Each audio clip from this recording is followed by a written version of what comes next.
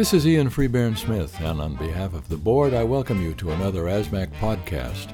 What you're about to hear is a recording of one of our monthly Luncheon presentations recorded at Catalina's Jazz Club in Hollywood.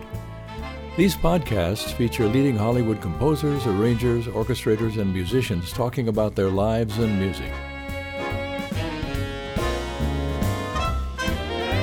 Inducted ASMAC board members who will host today's special guest. He's a personal friend of mine, not only a good writer, but a good trumpet player too. I gave him the go-over in my band a couple times. did real good on a lead chair and a solo chair. But we know him mostly as a writer. And let me introduce Elliot Deutsch.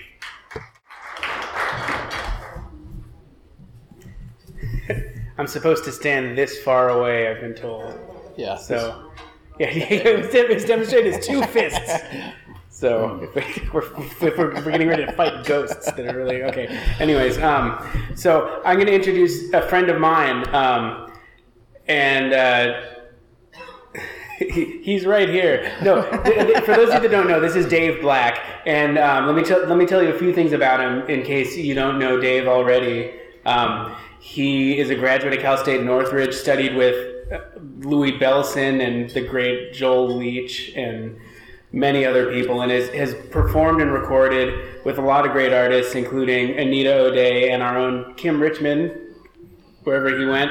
I can't see anybody, so as far as I know, Kim just left, but I doubt it. He received a whole bunch of awards, including some ASCAP Popular Composer Awards, has participated on 2 Grammy-nominated albums and got those coveted gold leaf certificates hanging in his office, and he has written a bunch of music on TV shows like All My Children and The Drew Carey Show and General Hospital and many, many more. He's written a whole bunch of pieces, and in addition has authored a bunch of educational books, including Alfred's Drum Method book, books 1 and 2, which are currently the best-selling drum method books. He's a fine drummer himself. He's written a bunch of articles for Modern Drummer and Downbeat, and just does way too much, and we all hate him. And probably most importantly for what he's going to be talking about here today is he's Vice President and Editor-in-Chief of School and Church Publications for Alfred Music Publishing Company. This is Dave Black.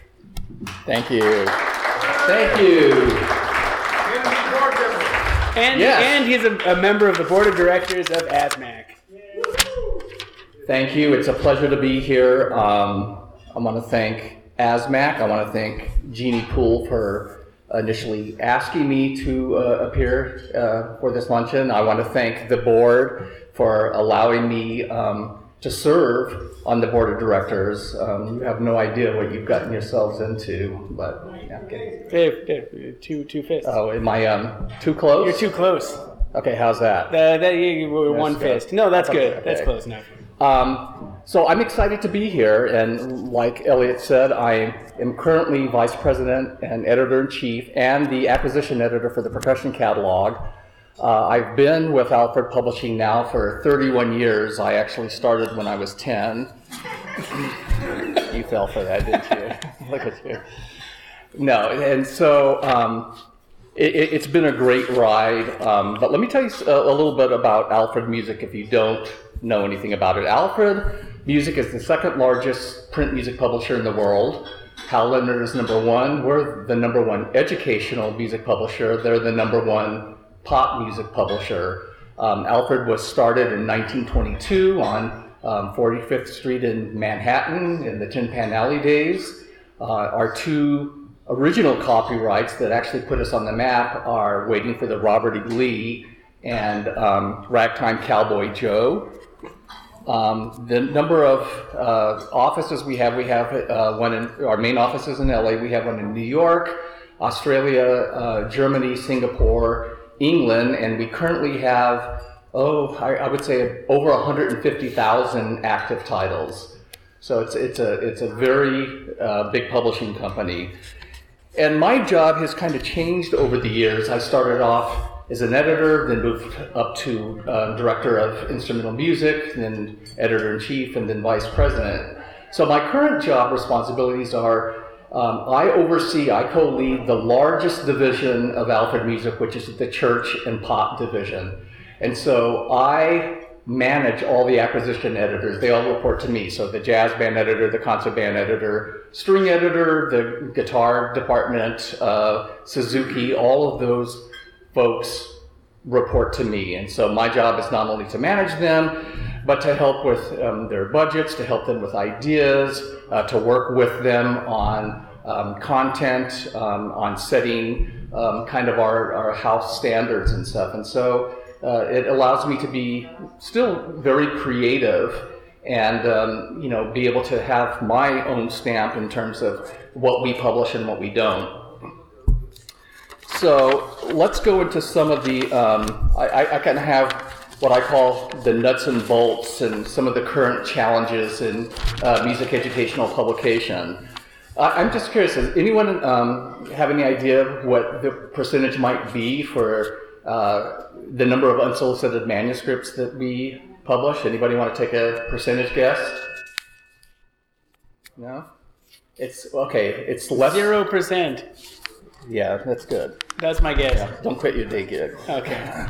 Alfred, and most actually educational music publishers, it's less than 1% of all of unsolicited manuscripts that actually get published, which means that we have a staple of writers that we continue to use over the years and stuff, people who have proven to themselves and proven to us or whatever that they're capable of writing in the style that we like, at the grade level we like. 20% of our company titles bring in 80% of the entire company's revenue. Digital printing has allowed us to keep things in print that would otherwise have been discontinued. You'll hear me talk a lot about the negative side of the digital age and what's going on with that, but the one positive side is that we are able to keep books in print almost indefinitely. I think we discontinue them probably when they hit 10 copies or less. But used to, when we had to do everything offset printing, you'd have to print a certain number of units in order to get a halfway decent print price. And so books and performance music would be discontinued when it hit 200 copies or 300 copies. Well, those numbers can continue to go on for years and years and years, and we could never do it. So now we print everything digitally when we can. We brought back things that have been discontinued because they, like I said, they can sell 100 copies for years, and it has enabled us to literally make millions of dollars just on revenue from publications that were discontinued or that we've been able to keep in print as a result of the digital print. One of the challenges that we all have in the educational market is that we have an oversaturated market. Just to give you an example, with concert band performance music, there are over 700 new concert band pieces published a year. That makes it very difficult for any, junior high school band director, choral director to listen to 700 pieces of new music. It's nearly impossible. The educational music publishing market is shrinking between 2 and 4% a year. Because of the shrinking market, we no longer have the luxury of being able to publish simply to fill a void in our catalog or to do it for political reasons. Digital downloading and sharing of music materials is part of the reason the market is shrinking, and we'll talk a little bit more about that. One of the areas where it's being hit the most is, staples such as piano chord dictionaries, guitar chord dictionaries, scales, books, manuscript paper, all those things that have been staples for many, many years have pretty much died off at this point because you have free apps that you can get chords and scales, and everybody's got Finale or Sibelius, so they make their own manuscript paper. So a lot of those kind of core products have kind of gone by the wayside as a result of the technological things that are available for free. I think we all know that the traditional brick and mortar music stores and businesses are shrinking at an alarming rate.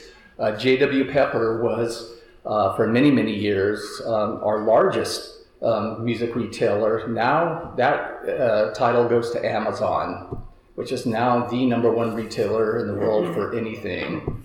So the music stores are shrinking, and Amazon is taking over more of that business. So let me, one of the questions obviously I get a lot is a person in publishing and as acquisition editors, what should arrangers and authors know before approaching a publisher with their material? I think there are several things, but one of the critical things for me is that, make sure that you research the publishers pretty carefully. I'm always amazed at the number of books I get that are titled like My Family and the Mafia and so on. I mean, it just shows you that people didn't even do the research to find out, well, who's a music publisher, who's not a music publisher. So do your research, find out where the music publishers are, what kind of music that they're looking for before you start sending out manuscripts. The other thing is that, research the material that you're submitting. I have to laugh sometimes because, over the years, every letter that comes across my desk usually starts with a sentence like, I've never seen anything like this on the market. And, everybody's encouraging me to submit this for publication.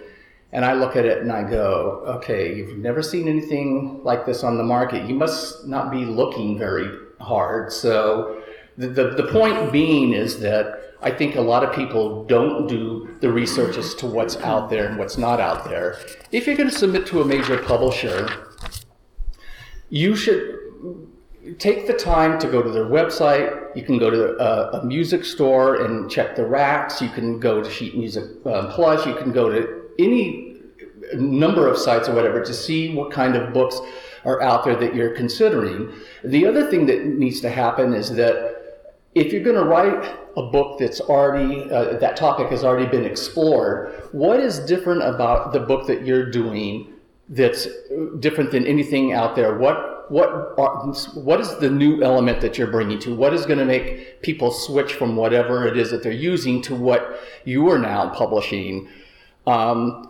And so I think if you do that kind of research, you have a much better chance of getting something in, because now you can say, look, I know there's other books out there like that, but these are the reasons why mine are different. And sometimes, it's just a matter of we don't publish something simply because we already have enough of that material in our catalog and we don't need it. And so it's not sometimes whether the publication is good or bad, it's just that we already have enough of that. I encourage people also to contact the publishers and ask, what are they looking for, rather than just kind of stabbing in the dark and assuming that they want this particular book. I'm fine with answering emails or taking calls of someone who says, look, I'm interested in writing a book on this topic or whatever. Does Alfred have anything in their library currently? Are you interested in something like this? If so, what is it that you're looking for? What is it that I need to do? It saves us a lot of time. It saves the person who's writing the piece of music or the book a lot of time just randomly sending things out and not really having any, concrete answers or questions. So I'm fine. I mean, if somebody wants to ask me that question, I'm more than happy to discuss it. If you're a composer, I always encourage, and you want to submit a concert band piece, a jazz band piece, a string orchestra piece, I highly recommend that you go to the publisher's website and listen to what they publish, or ask the publisher to send a free promotion for that year for concert band or whatever, so that you really get an idea of what that company is publishing. Every publisher is a little bit different. I mean, they publish different styles, different grade levels. All of them have slightly different criteria. If you're writing in the grade 1 level or the grade 2, clarinet can't go beyond the break at this level. You can't go above a G trumpet at this level. So I think it's impressive when somebody comes to me and says, I took the time to listen to your recordings. I kind of know what kind of things you like and don't like. I've kind of researched the ranges or whatever. That tells me that, they did their research. They're serious about getting published. And I think that it's a great way to kind of determine where you want to send your particular publications, because Hal Leonard may be slightly different than what we're looking for. So that's really helpful. It's a great opportunity just to get a gist of what that publisher is publishing. If you're going to write books, another interesting fact is that beginning band methods, supplemental books, and performance music sell far more at the intermediate and advanced levels than they do beginning. If you're going to write anything, my suggestion is that you write beginning band music, beginning drum books, beginning guitar books, because everybody starts off as a beginner, beginning band, beginning guitar. I think, once they get past the first year, they either decide that maybe music is not their thing, or they've got enough skills or knowledge to teach themselves, the rest of the way, or they switch instruments. But everybody starts with a beginning band piece, beginning instrument piece, and so the difference between the two is enormous. Like I said, book 2s typically sell 25% of what book 1s do. So if you have a book that sells 100,000 copies, book 2 is only going to sell 25% of that, even though you've got a book that's selling 100,000 copies. So the figures are pretty consistent all the way across the board.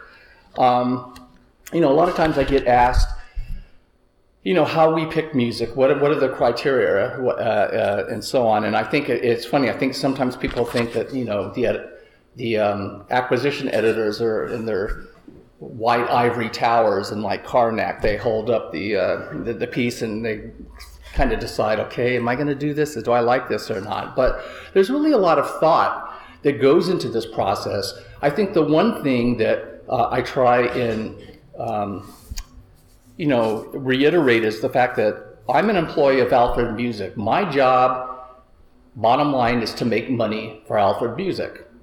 So that's my first priority. So then you take that, and within all the things that come across my desk, what is it that I like within those things that I think will also work for Alfred Publishing? That's where the major decisions are. There are a lot of pieces and books that have come across my desk over the years that I thought were great pieces of music, I thought were great books or whatever, but I knew wouldn't sell more than 10 copies, and passed on it. So it's not always a matter of whether a piece of music is good or a book is good or whatever. It's just, what do I think will work for Alfred Music? And within that crop of things or whatever, this is what I'm going to go with. And a lot of people, will ask, are you looking for somebody full-time? Are you looking for, a one-time submission? I think our goal as a publisher, I think most publishers would say the same thing, is that we're not looking for the one-hit wonders. To publish something, a book or whatever, it takes a lot of effort and a lot of expense. There's a lot that goes into it.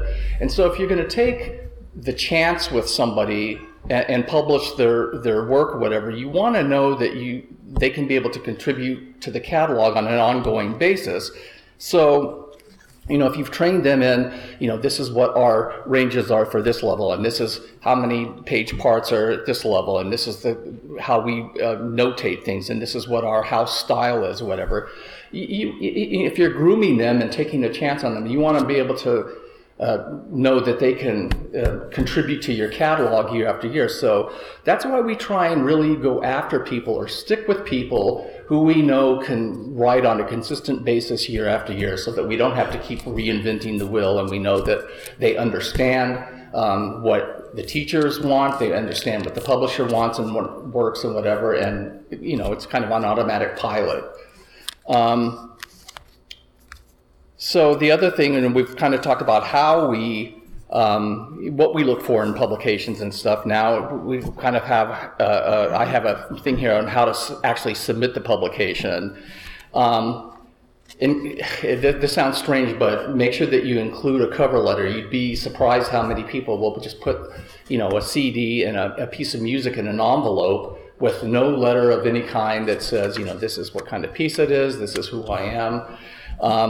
I always try and encourage people to address it to the appropriate either person or the catalog, rather than just Alfred submissions. Try and do the research and find out who the editor is or what department it is. I think you have a much greater chance of it getting to the right person if it's done that way. Don't send the original copy of your score or book. Now, I know it's a little... Is that a problem anymore? Do people have original copies of scores? No, it's not a problem as much because everything is finale and whatever, but there are the older composers and stuff who aren't tech savvy that still write in hand or whatever, and 10 years ago, whatever, it was a problem because they would send their original manuscript. If it got lost or we sent it back and it got lost, then that was it. So I just encourage everybody to send a copy of what they have. I always encourage, especially if it's a performance piece, to include a recording. If somebody like me has to sit down at a piano and stumble through, a score or whatever to try and come up with an idea of, no, I'm a little more proficient than that. That's you. That's how I do it. Two notes at once. Yeah. I have 2 index fingers. It doesn't shed a good light on that piece or whatever. If you've got a recording, even if it's from finale files or whatever, at least the editor gets a fair chance of listening to how the parts work. Where is it going? How is it doing it? But if we have to sit down and actually try and play it ourselves or whatever, it's almost as good as dead. So, and then include a self-addressed stamped envelope because, the economy has shrunk over the years. Whenever we no longer have the funds to send back every manuscript that ever comes to us or whatever. So we say, if you want your manuscript back, please include a self-addressed stamped envelope for its return. Otherwise, we just basically throw that away. Don't submit to more than one publisher at a time. That's a big no-no, and a lot of people do that. And the reason why we don't like that is because if I'm sent something to look at, and maybe it takes a couple of months or a few weeks for me to get to it and look at it, and I finally do, and I say, wow, I kind of like this. I think I want to do this. Reach out to the composer or the author who sent it, and it's like, oh, I'm sorry, I'm thrilled that you like it, but, I sent it to Hal Leonard too, and they've already accepted it 2 weeks ago. That leaves a really bad impression for me and any other editor. It's really better to send it to one publisher, wait till you get a response from them, and then move on to the next one. And then please don't tell us that it's the greatest piece or book ever written. That's another no-no. So anyway, let me stop there at that point or whatever. Are there any questions or comments or whatever that you guys have? We do. The question is, do we accept email submissions and scores? We do. They'll send the finale files or a PDF of it and MP3 files or whatever. And Sibelius too. I mean, we primarily prefer finale, but we do, can switch it over. We do have Sibelius capabilities. Yes? Are you more or less likely to get attention to it if it's sent electronically or through a physical score? I think that's a good question because it's happening equal now. It used to be the scale was tipped in favor of sending a hard copy, whatever. But anymore, it's everybody's doing it. For me personally, I would rather have it sent through the mail because I have a physical object on my desk. I know it's there. I know I have to deal with it. If it comes in my regular email chain, whatever, where I'm getting 200 emails a day, whatever, I may have forgotten to put it in a submit folder, or may forget to mark it as unread or something. So I think the safest way, for me at least, is just to send it. But certainly sending it electronically is the most economical, and That's the way we do business. I mean, when we publish something and it's engraved, I mean, all the proof copies are sent back and forth electronically, and so are the recordings and all that kind of stuff. So it's all pretty much automated at this point. Yes? Oh, would you submit both hard copy and email? Is it safer to do that? I would say yes, because I'm the kind of person that it's like, okay, I'm going to try and, put as much out there as I can in any way that it can be seen or looked at or whatever. The greater the chances are the way I want to go. So yeah, you're going to hit them both ways. Yes? If you're doing it electronically, is it preferable to use it to send a finale file or a PDF? It depends. If you have a recording, like if it's done with a real orchestra or band or whatever, then I would send a PDF and the recording. If there's no recording and we're trying to listen to it based on the finale files, then you have to send the files or whatever so that we can actually hear what the piece sounds like. Yeah, that works all the time. If you've got a separate recording that's a real recording, that's preferable, but if you want us to listen to the piece based on the finale files, then you have to send the files. I mean, do you have finale on your personal computer at work? I do. Okay, so it's safe for you. Like I've always assumed when I'm sending somebody a score that I've worked on that they don't have the same, at least version of whatever program I'm using. So I always send a PDF just to be safe, even if they ask me for the original Sibelius or finale file. Yeah, I do, and sometimes because anyone can open a PDF. Right. Yeah.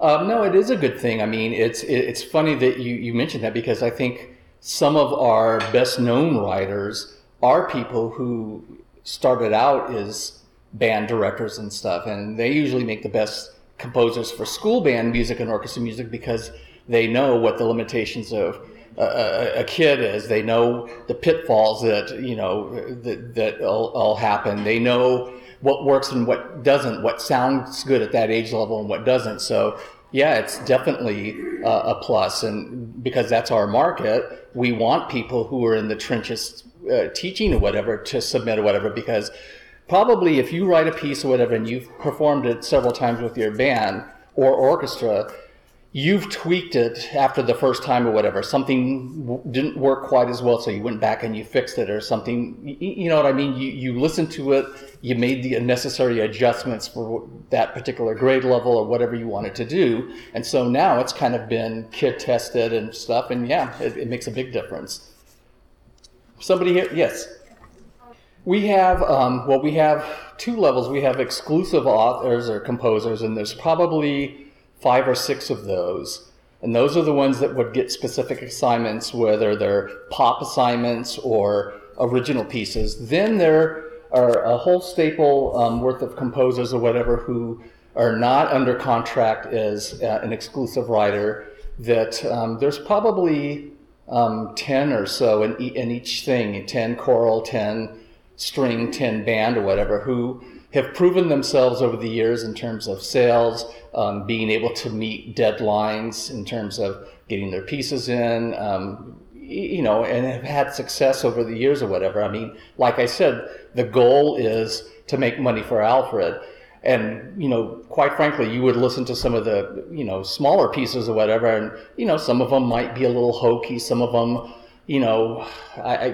might be arrangements of pop tunes because they're watered down. They don't sound really great or whatever. But if they sell, there's a market for it, and, we'll continue to do that. It's a business. The royalties, the standard royalty rate for Hal Leonard, for us, for anybody, is 10% of the retail price.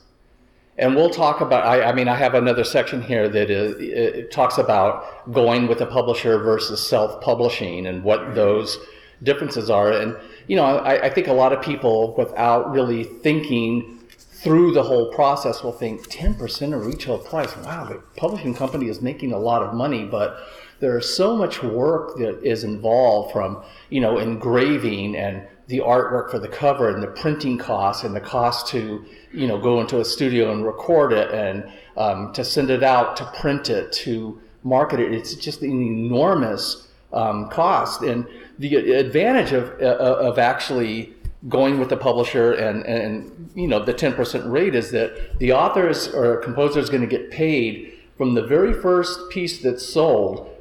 It doesn't mean that the company has made money. The company may print 1,000 band pieces, and maybe they need to sell 750 in order to break even. Maybe they only sell 500 or 400. Author has gotten paid for each of those 400 pieces, but the publisher didn't make their money back. So there is an advantage there. Yes, sir. You can. I mean, we're pretty much, you know, standard, in middle of the road things. Anything that's really esoteric or not mainstream or whatever, it kind of doesn't happen much anymore. And that, let me just qualify that by saying that didn't used to be the case. I mean, when the economy was healthier, when the industry was healthier, when schools were healthier, we could afford to do, more, out of the box kind of pieces or whatever, and be fine with it because we knew that the rest of the catalog would carry that. But anymore, whatever, everything's has to be a home run. And so I wouldn't discourage you from sending it, because even though we may not want it, what you're doing by sending it is you're at least letting us hear what you've done. And so even though we may not be able to publish that particular piece, you've now made a connection with an author, whatever, an editor who may enjoy your writing, may see a lot of potential there, whatever, and so they may not take that piece, but they might reach out to you for something else, or might say, I like your style, or I like your writing well enough to ask you to consider, submitting, down the line. So, anything else before? Yes. We have, Alfred, we have several catalogs. We have, we're the exclusive print publisher for the Gershwin catalog called Porter, Wizard of Oz. We have the Stones, the Who, Led Zeppelin. I mean, a whole bunch of some of Billy Strayhorn's stuff. We would consider doing that if it's a copyright that we own. It's either going to be Hal Leonard or Alfred that own the majority of the copyrights, and we try not to go outside of Alfred or whatever to get one, because if we go to Hal Leonard and say, can we license this for a jazz band tune that we want to do or whatever, they're going to come back and say, well, we want one of your copyrights and stuff, and they're a competitor, so we just normally don't do that. But we do it. It's like with Elliot's record, he did, what was the Willy Pure Wonka? Imagination. Pure Imagination. He had already done that for his album, whatever, and I heard it and I said, well, we own the copyright to that, so why not publish that piece or whatever? We had the recording, he already had the piece done, and so we did it in a heartbeat. Anything else? Yes. It's not maxed out. I mean, the normal lifespan for major methods like piano methods, band methods, those kinds of things are about once every 10 years. But I will tell you that those are the staples of any publishing company, and those are the ones that have legs and that keep on selling. You come up with a good method, something that catches hold or whatever, and it'll go on for 20, 30, 40 years. And so those are the ones that you want to write. And particularly because teachers, like private piano teachers and stuff, I mean, they teach 25, 30 students a year. The great thing about a method book is that if you've got that many students, you're going to make them purchase that book every year. So every year you're going to make those beginners or intermediate students buy 25 or 30 books. The problem with like an MI book, a pop book, something like that, it's a one-time sell. It's for the end user, for the 14-year-old guitar player, drummer, whatever it is, and you're going to sell that one book. If it's an educational method type of book or whatever, you've got a lot of students to buy those year after year.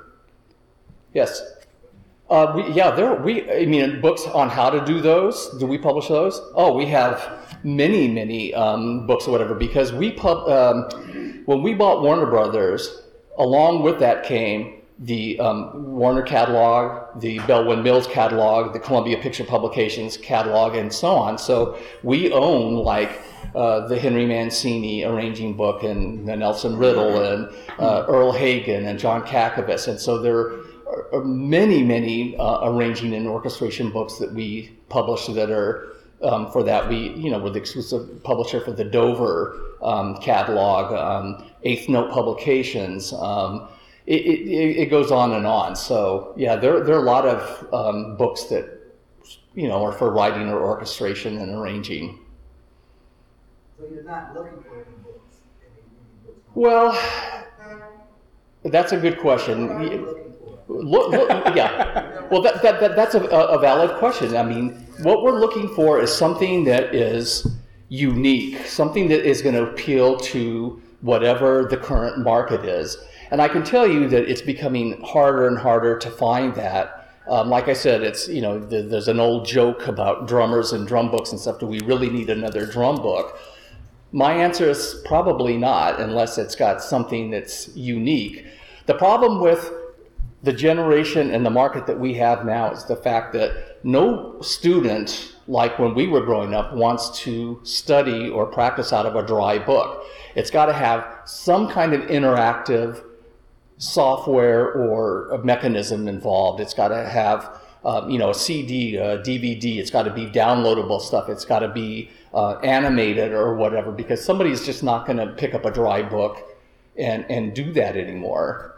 So it becomes harder and harder now in terms of an arranging book and stuff.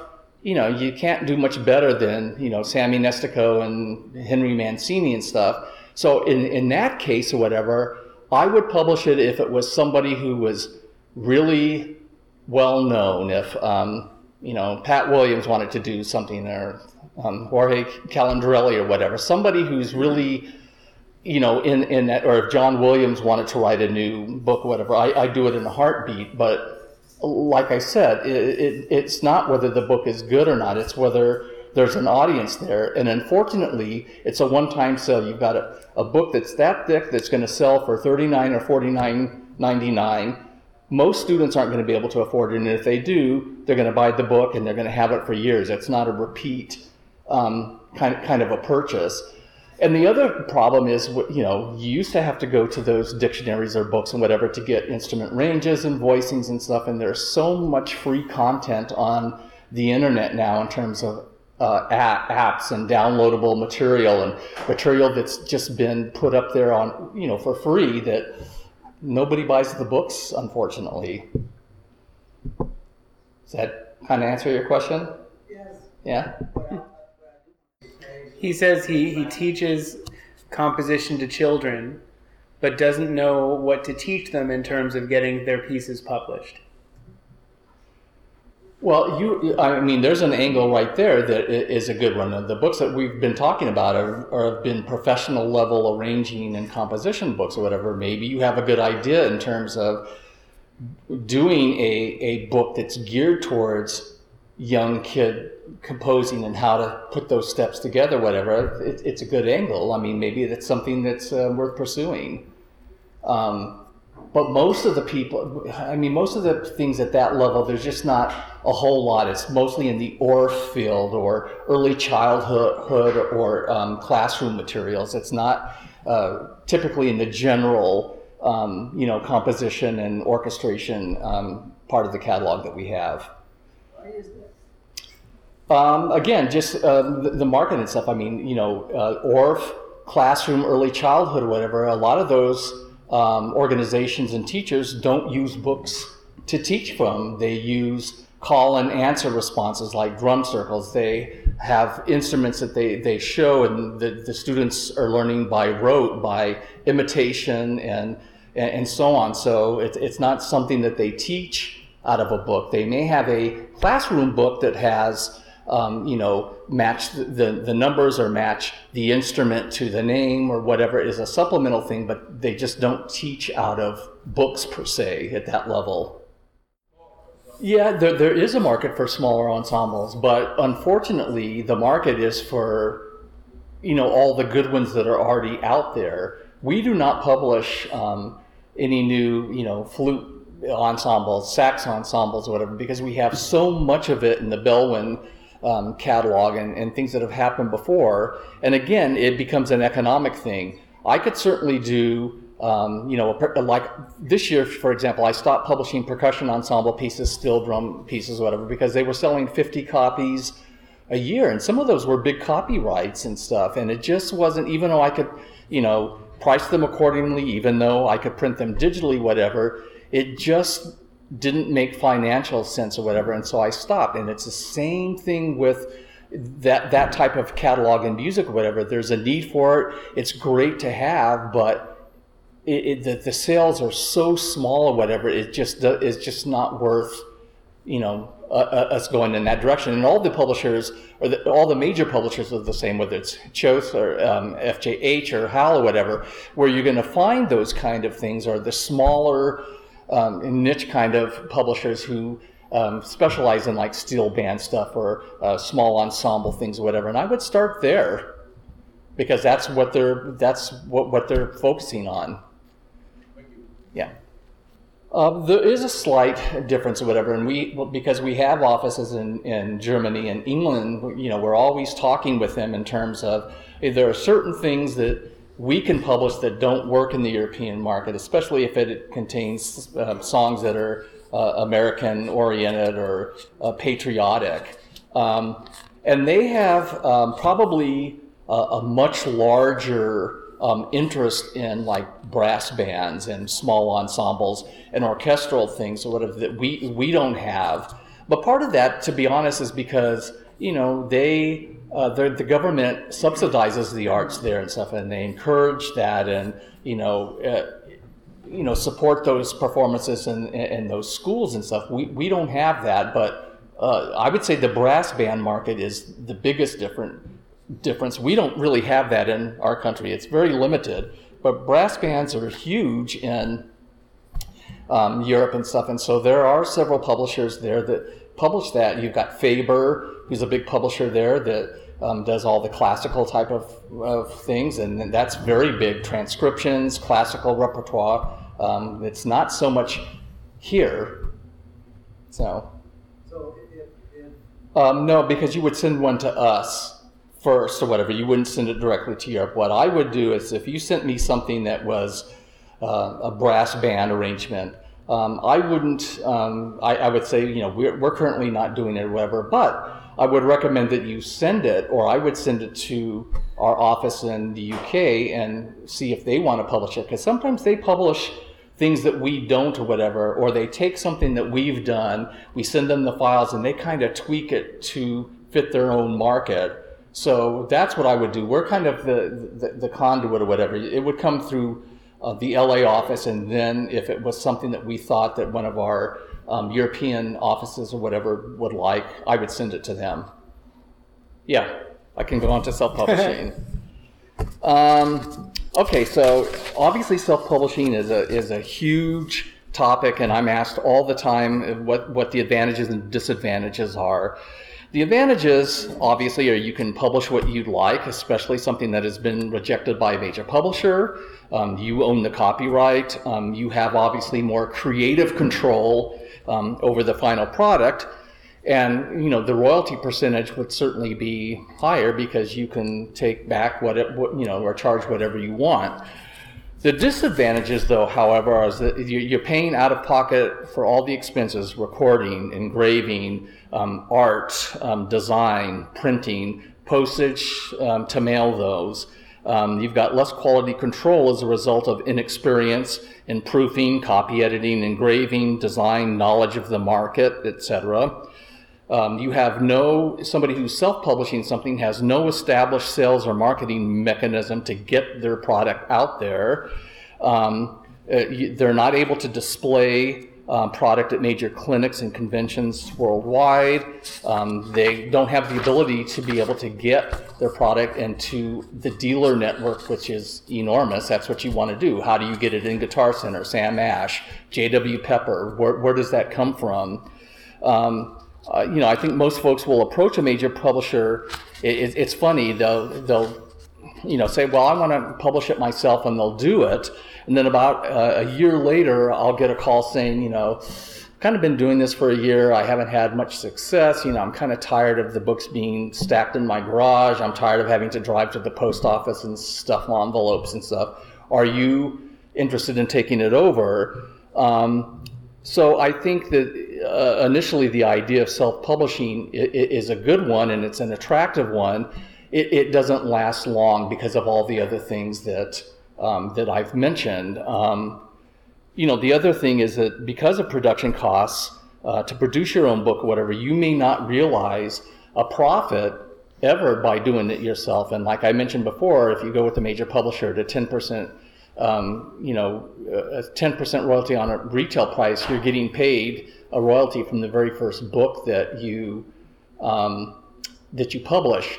Here's the problem for me with self-publishing now is that everybody's doing it. I mean, you all have seen YouTube and stuff, and how somebody will, put a microphone and a camera in front of their desk chair with them and a guitar, and they're going to sing their song and post it and stuff. There's so much of that out there that it's just impossible to weed through who are the legitimate ones, what are the really good books, and what are the ones that are just being released out there for the hell of it. And it's killing our industry because even though they don't have the muscle power, even though they don't have the bandwidth and the net to, that we have or whatever, the analogy that I use is if you've got 1,000 drum teachers out there and they each have their own individual way of teaching and stuff and want to do their own book, they can all self-publish their book. I mean, everybody's got Finale now, everybody's got InDesign. It's very hard to tell a published book from an unpublished book nowadays. And so what they'll do is they'll put it on their internet, they'll advertise it on their website, they'll approach their local music store, which I recommend that they do, and that music store will carry it for probably a percentage of the sales or whatever. So even if they only sell 50 copies of that drum book or whatever, 50 copies times 1,000 teachers who are writing drum books is a hell of a lot of books that are being sold and taken away from the majors. And the problem is that some people know what they're doing, and a lot of people don't, quite frankly. It's kind of like, they want to be the jack of all trades, but the master of none. That's why, and it's a problem industry-wide. That's why we have A&R people. That's why we have editors, people who know the business, people who are skilled in making decisions, people who know what works for the publisher, people who have degrees and who are also successful in their own right as authors or whatever. They're there to kind of lend their expertise to it. If somebody is just doing it in their home office or whatever, and then taking it to Kinko's and binding it and then putting it up on the web, it just, first of all, the market is so saturated. How do you even begin to weed through it? And you lose the quality control, quite frankly. Any questions regarding self-publishing? Yeah, well, the cost is diminished. I mean, just because somebody does something on, Finale, whatever, doesn't mean it's print ready, because there are a lot of things, default mechanisms and stuff that Finale has in terms of, stem direction or whatever, but it doesn't know all of them. It doesn't take into account house style, how, we use, numbers, or how we abbreviate things. It doesn't take into account page turns. It doesn't take into account stem directions and odd passages, especially when you're dealing with, complicated piano music. So yes, we have the Finale files or whatever, but it still takes, somebody to go through it and clean those files up and organize it in a way that makes sense for us. And you've got the copyright title and all the other stuff that goes with it. So it's not send it in, let's slap a cover on it and send it out. There's still quite a bit of work to do. No, we do that. If all of our band, orchestra, choral music or whatever, when we select something for publication or whatever, we bear the entire cost of that product, which is why we are so careful and selective about what we do. So we talked about Pete Berenbreg. Pete is a jazz band editor at Alfred. And so when he chooses his 60 publications or whatever, he goes into a studio in Washington, D.C. with all the best military band players or whatever, and he records those 60 pieces, which then are edited and announcements are put out, and then it's put on a CD and then mailed to 30,000 jazz band directors. And the same with the book. If I'm doing a drum book, or we're doing some other kind of book or whatever that has a DVD or CD that goes with it, we are responsible for the cost of that CD or that DVD, again, which is why we are so careful about making decisions on what to publish or whatever, because the expenses can be exorbitant. I mean, a DVD shoot can be, $10,000, $15,000. So, yeah, there's a clause in the contract or whatever that I think we retain 25% or whatever. It's not the full return, but yes, there's a clause in there that if a music store, returns X amount of books or whatever, that, that percentage or a certain percentage of that, I think it's 25%, not the full percentage, can be deducted from your royalties. That's correct. They're promotional recordings. They're full professional recordings of those pieces, but we don't sell them. It's we package them in a booklet that has maybe the first 2 pages of the score and a description, the grade level and stuff, and then the CD that correlates with it. And that is mailed to about 30,000 or so band directors, choir directors, or whatever, but it's promotion. And now what we've started to do and what publishers have started to do is put them on the download side. If somebody wants to purchase them down the line or whatever, it's like 99 cents or whatever, and they can download it and purchase it. But the ones that we send out are all free. It's a promotional vehicle to sell the product, basically. I have a whole section here. That was a perfect segue. How did you know? Okay, so the next thing here is, distributor versus publisher. I mean, it's going more and more that way, and it's really pretty advantageous to both the publisher and the person who is submitting the piece. First of all, in a distribution deal or whatever, we don't have the risk of the expenses to produce that product or whatever. We just simply take it on or whatever and put it in our mechanism or whatever. Now, the royalty percentage there is a little different. If we own the copyright, it's 10% of the retail price like we've talked about. If it's a distribution thing, it's a 70-30% break on net sales, not retail sales. So the person whose piece it is would be 70%, we would take 30% of net. And it's done the same way that you're providing us with a finished book, a finished product or whatever. We include it on our recording, we put it in our dealer network, we new issue it, we take it to conventions and clinics and stuff. So you get the marketing part of it or whatever, but you retain the copyright. And we did that with Pat Williams last year. We published 5 or 6 of his pieces off the Aurora album, and he kept the copyright or whatever, and basically licensed us the tunes and stuff. We used the recordings off of the Aurora album. He provided us with his copyist Terry Whitson provided us with the PDFs and stuff. We printed out the sets and stuff, in which he'll get a royalty on that. But in that case, he owns his material. We're just the distributor. And that's a great way.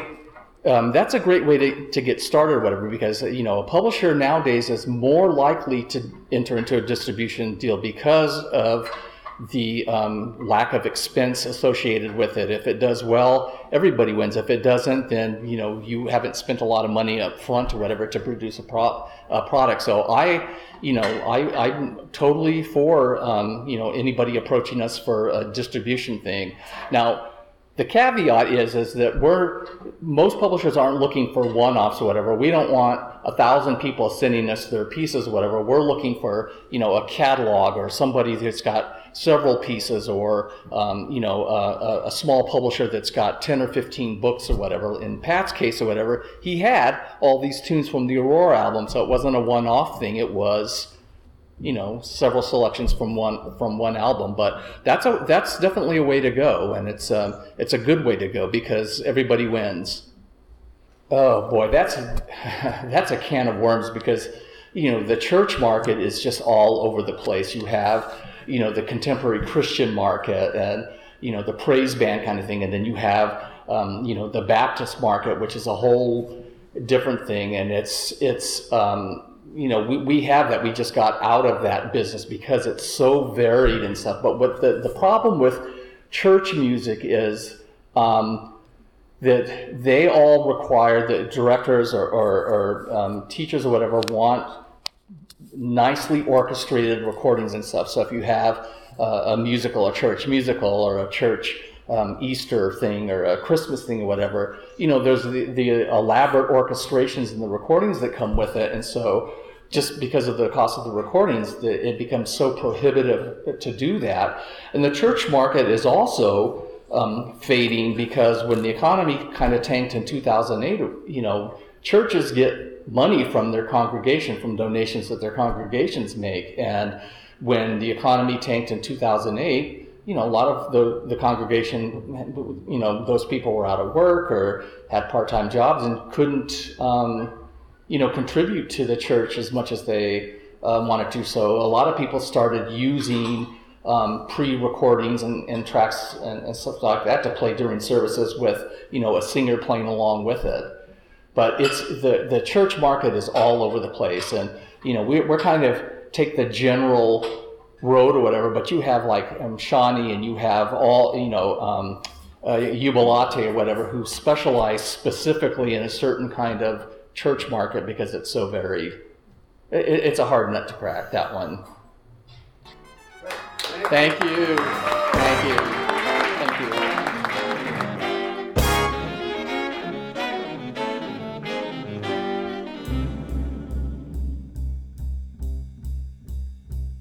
Thank you for listening to another ASMAC podcast. We welcome your feedback at asmac.org.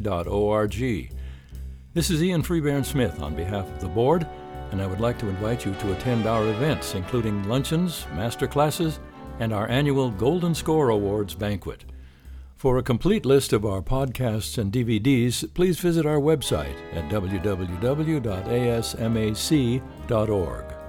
Many thanks to Larry Goldman of Balboa Studios for recording this talk, and to Elliot Barker of Elbar Media for editing it for broadcast.